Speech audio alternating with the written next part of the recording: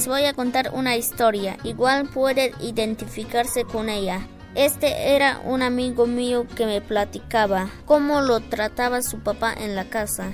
Su papá era alcohólico. Por lo regular toma cada 3 días, si es que no se echa toda la semana completa. Su papá era tomador fuerte. Siempre pegaba a mi amigo, con el pretexto de educarlo a su modo, o como él decía, a la antigua. A pesar de eso, también era testigo de cómo su papá lastimaba a su mamá, con gritos, golpes o amenazas. Él decía que por las noches no podía dormir, porque en cualquier momento su papá podría cambiar de comportamiento y reaccionar agresivo. Por ello, en la escuela ya no rendía.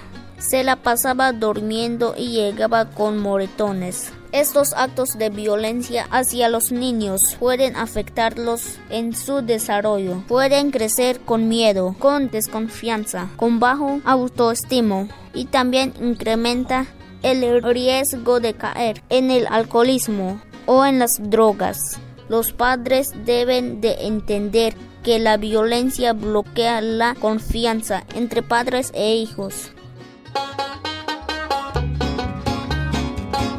Yo como niño quiero vivir una experiencia bonita con mi familia, salir a caminar, que al llegar de la escuela me reciban con un beso y por lo menos me pregunten de cómo me fue, así poder tener confianza entre familia. Si has sido víctima de violencia infantil o conoces a un amigo o amiga que ha sufrido de ella, busquen apoyo con las personas más cercanas para poder orientarlos.